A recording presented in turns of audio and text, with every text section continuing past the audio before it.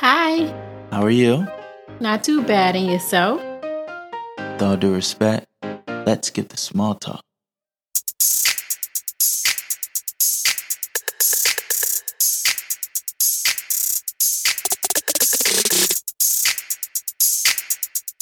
Welcome to Let's Skip the Small Talk, a podcast show where we talk about it all, one topic at a time. I'm your host, Tyconis Allison. With that being said, ready, set, stimulate. Let's get small talk. Thank you for tuning into episode 65 of Let's Skip the Small Talk. Today is going to be a special episode. It's going to be a sweet, nostalgic episode. Because today, we'll be discussing a business that we all have a memory of in some capacity. All of us do. I can guarantee you that. As a matter of fact, who remembers pulling into the parking lot and seeing the big blue and yellow videotape up in the air? Seeing the store just lit up, nice and bright. And you walk inside and all you see is movies on top of movies on top of movies. And anything you could think of was there. That's right. Today we'll be discussing the one and only Blockbuster. Blockbuster has played a integral part in all of our childhoods in some capacity. Like I mentioned earlier, everyone has a memory of Blockbuster. But today we'll be discussing, why did Blockbuster go from having 9,000 stores to just one? What happened? Well, as you know, all good things must come to an end. So let's take a trip down memory lane and figure out what happened exactly to Blockbuster. But before we get in the car and take this ride, first, let's talk about the podcast. If you enjoy Let's Skip the Small Talk and you would like to help the podcast reach its fullest potential, then by all means, please do so. All you have to do is simply text this episode link to one person in your phone. Just one. It goes a long way. Trust me, it really does. And for everyone that has been doing so, please continue. Thank you so much. I deeply appreciate it. All right. Let's kick the show off with a little motivation. 3, 2, 1, score! Goal season is here. I repeat, goal season is here. Today, I want to give a special message to everyone out there seeking and striving and trying to do better in life. First and foremost, I want to commend you for making the effort to bettering yourself. As we all know, it's easy to do nothing. It's easy to not challenge yourself. It's easy to not be disciplined. But you decided to do the complete opposite. You decided to do otherwise.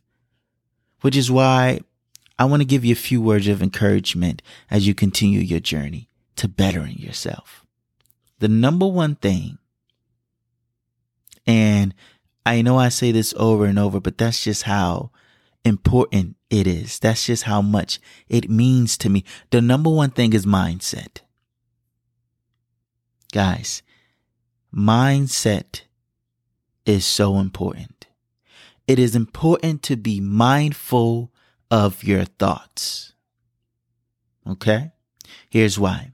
Your thoughts turn into words. Your words create action. And that action becomes your reality. That is how important it is to be mindful of your mindset, because the thoughts you have literally become your reality. So, here's what I need you to do. I need you to choose positive when the opportunity presents itself. As you embark on this journey, as you continue to walk down your path, there will be challenges. There will be setbacks in order for you to come back. But in the midst of that, I need you to be mindful of your mindset and choose positive. It's not going to be easy. It's not going to be easy. And as cliche as it sounds, it's important to choose positive. It's important. It's important because your reality depends on it. Your reality depends on it. So please be mindful of your mindset as you continue to journey. Okay? All right. With that being said, let's start the car and let's hit the road. Blockbuster, here we come. Let's ride out to 1985, Dallas, Texas. That is when David Cook opened the first Blockbuster. Now, let's set the record straight. Okay, Blockbuster was not the only video store in town. It was not. There were plenty independent video stores and even some small chains. So Blockbuster was actually the new kid on the block. 1985, Dallas, Texas.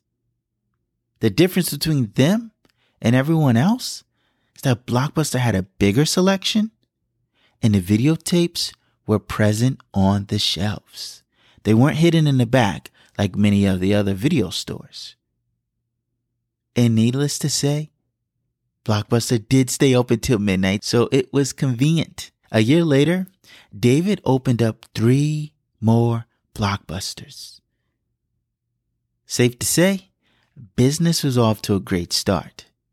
Hey, people love movies, always have, and always will. In 1987, David Cook sold part of the business to a group of investors that included Wayne Huizenga, who is the founder of Waste Management, the world's biggest garbage disposal company. Come on, guys. I know you see the trucks all the time. All right. Here's the thing. In that same year of 1987, David Cook left Blockbuster.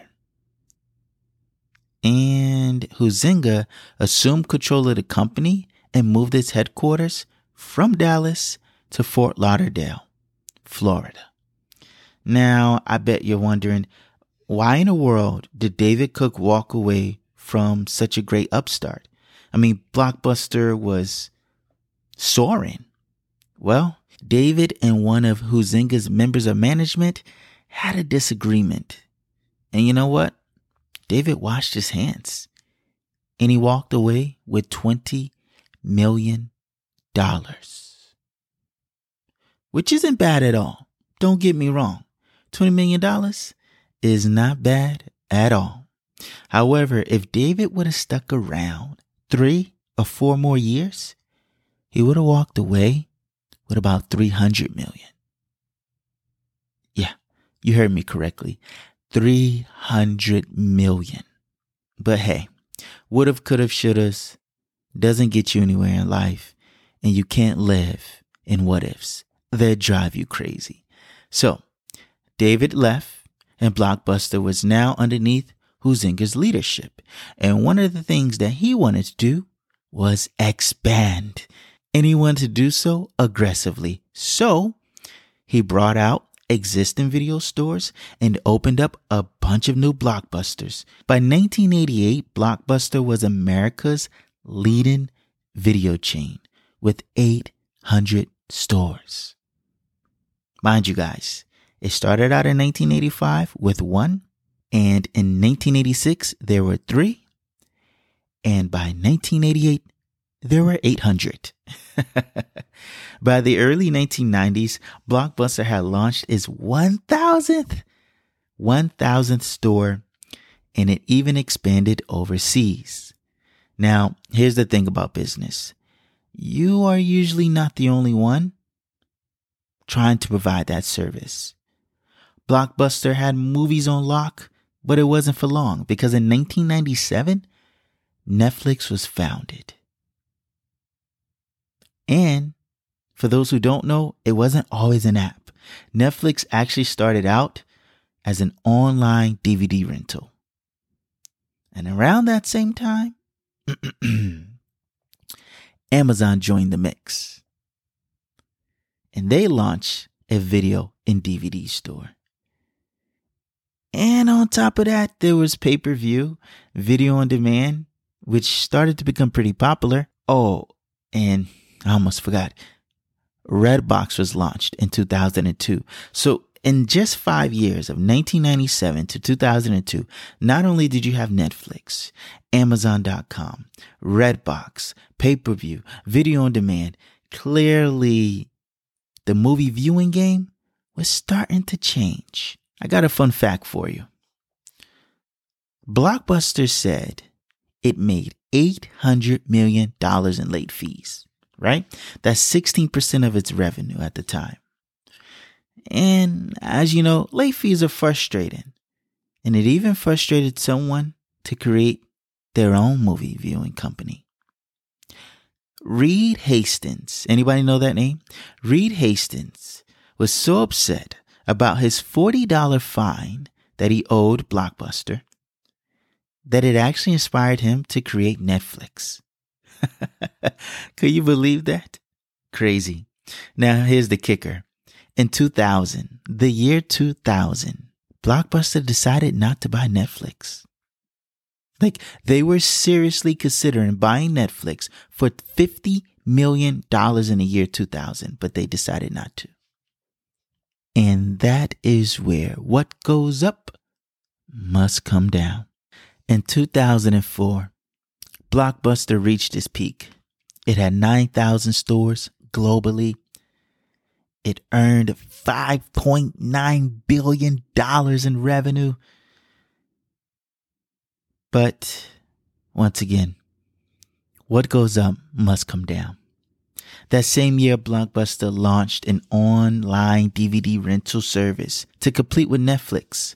Instead of buying them out, they decided to start their own online DVD rental service, and they were just too late to the party. That's just the truth of the matter. The venture was not successful. It actually failed miserably. From 2003 to 2005, the company lost 75% of its market value. There were just way too many other options to watch movies. In 20 years, listen to this. In 20 years, we went from watching VHS tapes to popping in DVDs to simply streaming. All in 20 years. From 1985 to 2005. Things are forever changing. Guys, here's where our car ride slows down dramatically. All right. On September 23rd, 2010, in an attempt to wipe out $1 billion in debt, Blockbuster filed for Chapter 11 bankruptcy. And a year later, Dish Network tried to help it out, but they couldn't stop the bleeding. It was time to admit that Blockbuster was a thing of the past. Blockbuster became sweet nostalgia. Present day, there's only one Blockbuster store remaining in the whole world on the planet Earth, and that's in the town of Bend, Oregon. Just one. Just one. And believe it or not, as of last year, like 2020, in September of 2020, the last Blockbuster on Earth decided to be used as an Airbnb. I cannot make this up, guys. Fans can actually stay inside the store for $4 per night, overnight.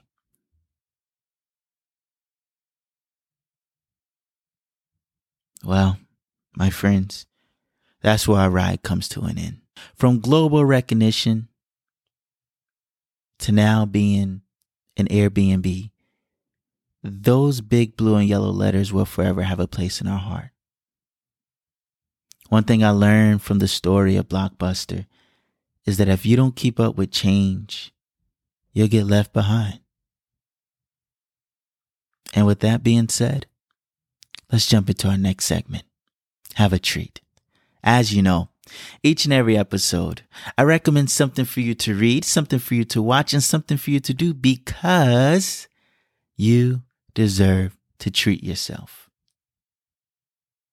Grab a fork. It's time for a treat. What I recommend that you watch is a documentary on Netflix titled The Last Blockbuster. It's a great watch. I really enjoyed it. A lot of people give their account of what Blockbuster meant to them growing up and all their sweet memories, but it also details how it all began and how it all spiraled to its end. Great watch. Check it out. Once again, it's on Netflix and it's titled The Last Blockbuster. Now for something to read.